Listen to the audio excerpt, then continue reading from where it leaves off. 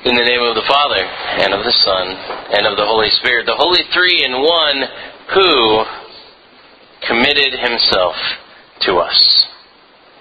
Dear brothers and sisters in Christ,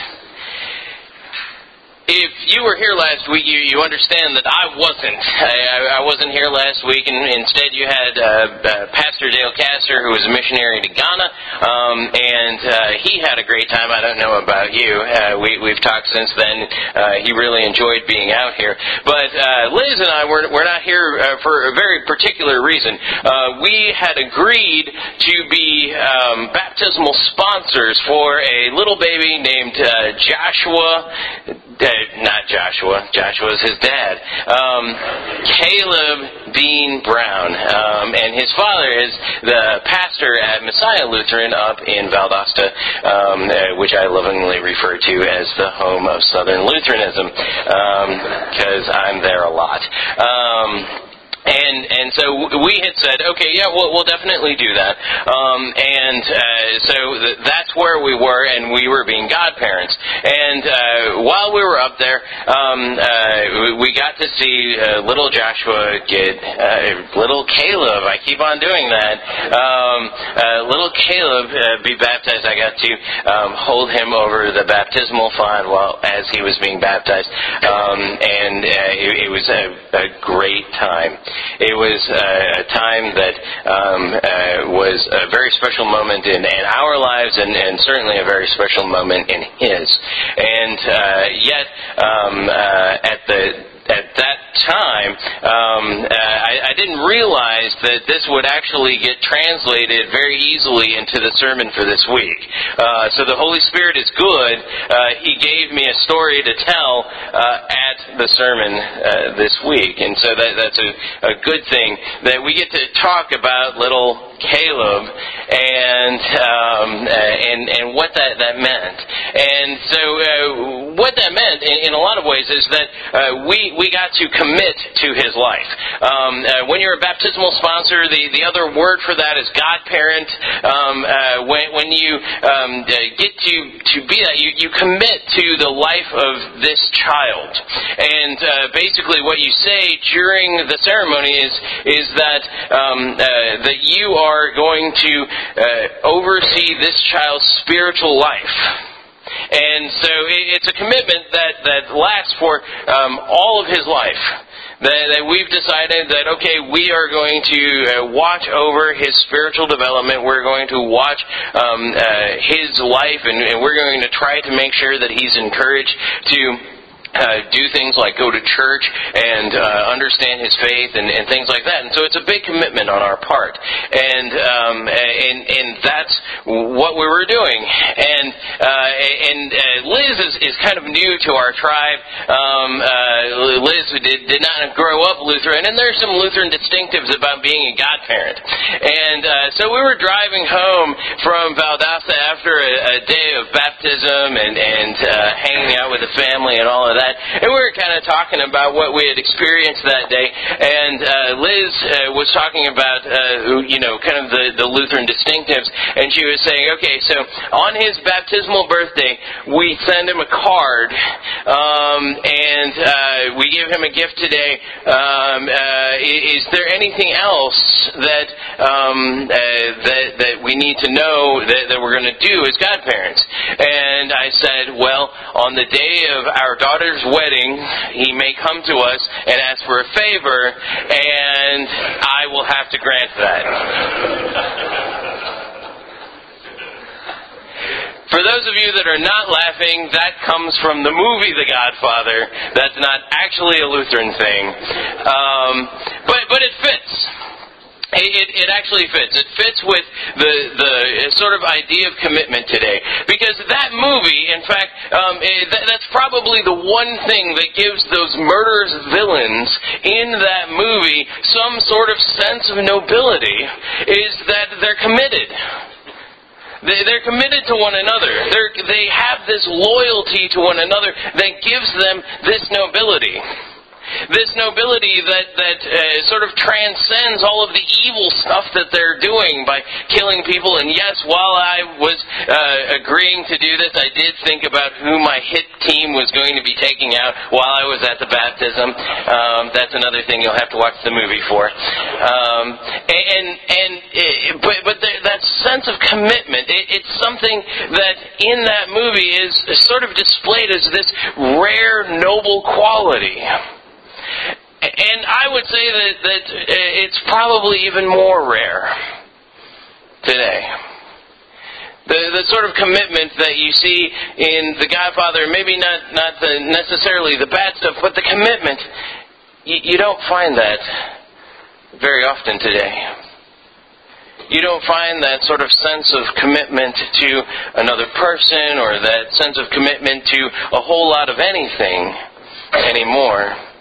And you see the effects of that loss of commitment in things like our families and our relationships. You see that sense of loss of commitment in the organizations that we're a part of. You see that loss of commitment even in church. And commitment is a tough thing to come by. And it's really something that I got a little bit better picture of this past week. You see, Caleb was born early. And we were actually not planning on being out of town last Sunday. And when Caleb was born early, I got a text from proud Papa Josh that first of all had his picture and said, "This is your godchild," and then he said, "Baptism, January 26th." And I said, "Oh no," because that would mean that I would be gone from this pulpit for 2 Sundays in a month. And that's something that I don't really necessarily like to do. And part of that has to do with maybe it's a good fear, maybe it's a bad fear. But I remember my pastor when I was growing up was gone and did a lot of traveling here and there. And I distinctly remember people saying, "Oh, he's always gone." And so I was a little bit afraid that I would come and there would be torches today. And on top of that, I have committed to being your pastor here. And so that was a commitment. And so I had to kind of weigh these commitments out. I had committed to be a baptismal sponsor. I had committed to being a godfather. I had committed also to being a pastor here. And that's really the problem with commitment. The problem with commitment is not necessarily that it makes our lives any more complex than what they already are. In fact, it utterly simplifies our lives to have a commitment. But just because it's simple, it doesn't mean that it's not difficult. And when you say, "I'm going to commit to doing this thing," all of a sudden you begin to see the obstacles that are in the way. All of a sudden you begin to see the things that get in the way of that commitment.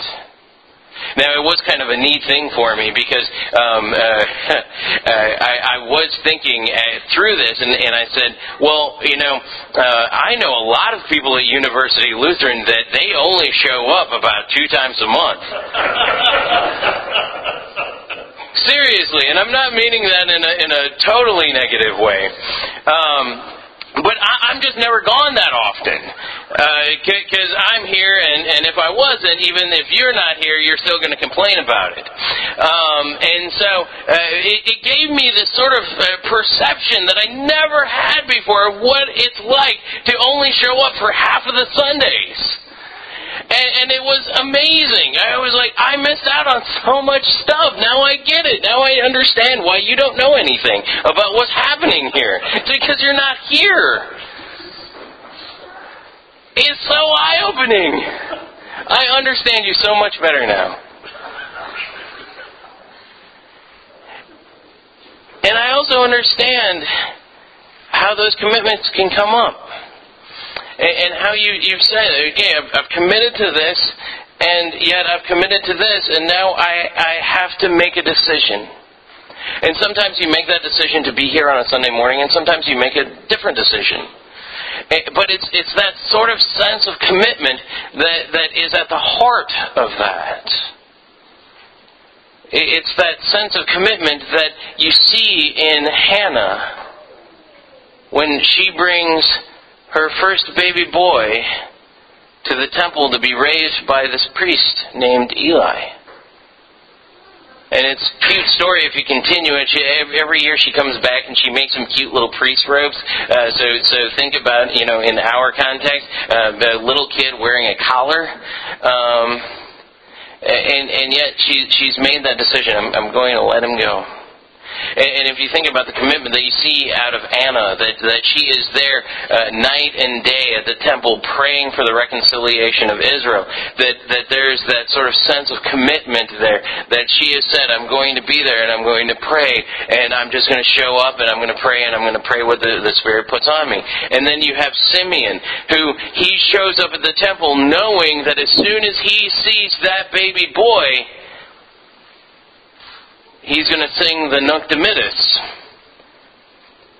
which means now let your servant die in peace. It says it apart, but really what's happening there is he understands. He's seen the salvation of Israel, and he understands that he's going to die. But he understands also that it's going to be okay.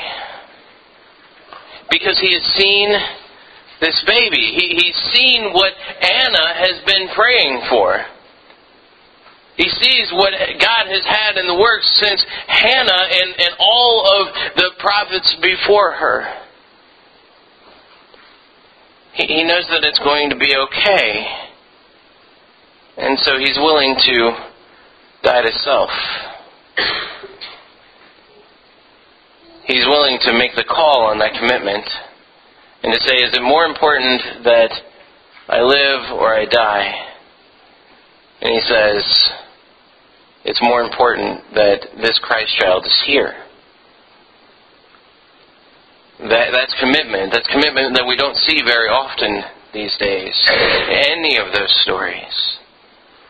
And yet more than that is the commitment that we see at work in the epistle reading in Hebrews, when it says that Jesus committed, he committed to taking on our flesh and blood, to taking on our temptations, to taking on what it meant to be a human being living in this world, and then taking on the fact that he knew that he was going to die, that he was going to be beaten, that he was going to die on a cross.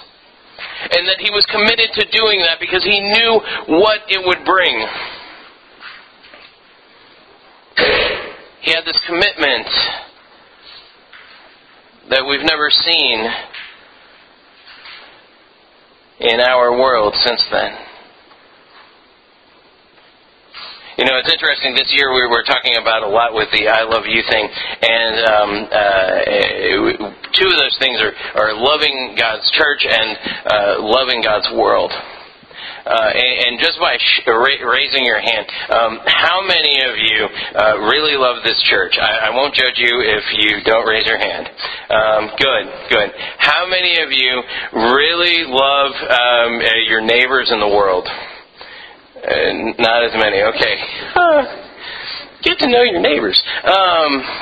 Okay, so how many of you would be willing, later on we're going to have a Super Bowl party, and I figure we can get on the news if we kill somebody at it. So, how many of you are going to be willing to die here today? What if you knew that it was going to make sure that University Lutheran existed forever until Jesus came back? Still nobody. No takers. Okay, maybe you just don't love the church that much. All right. How about if you knew that everybody in your neighborhood or dorm was going to be saved that they would come to a saving knowledge of Christ. How many of you would be willing to die? Okay, a couple. That's good. And that's the kind of commitment that Jesus had for us. He said, I'm committed so much that I'm willing to die. And yeah, there was a lot of objections that got in the way along the way. But he said, I am going to be so committed to each and every person in here that I'm going to die for you. And I'm going to show you what that love looks like, so that you can commit to showing that love in the relationships that you have with people here. And there's going to be objections that come in the way. There's going to be things that get in the way of your commitment, and you're going to have to make some difficult decisions and some difficult choices. And sometimes you're going to make the right one, and sometimes you're going to make the wrong one.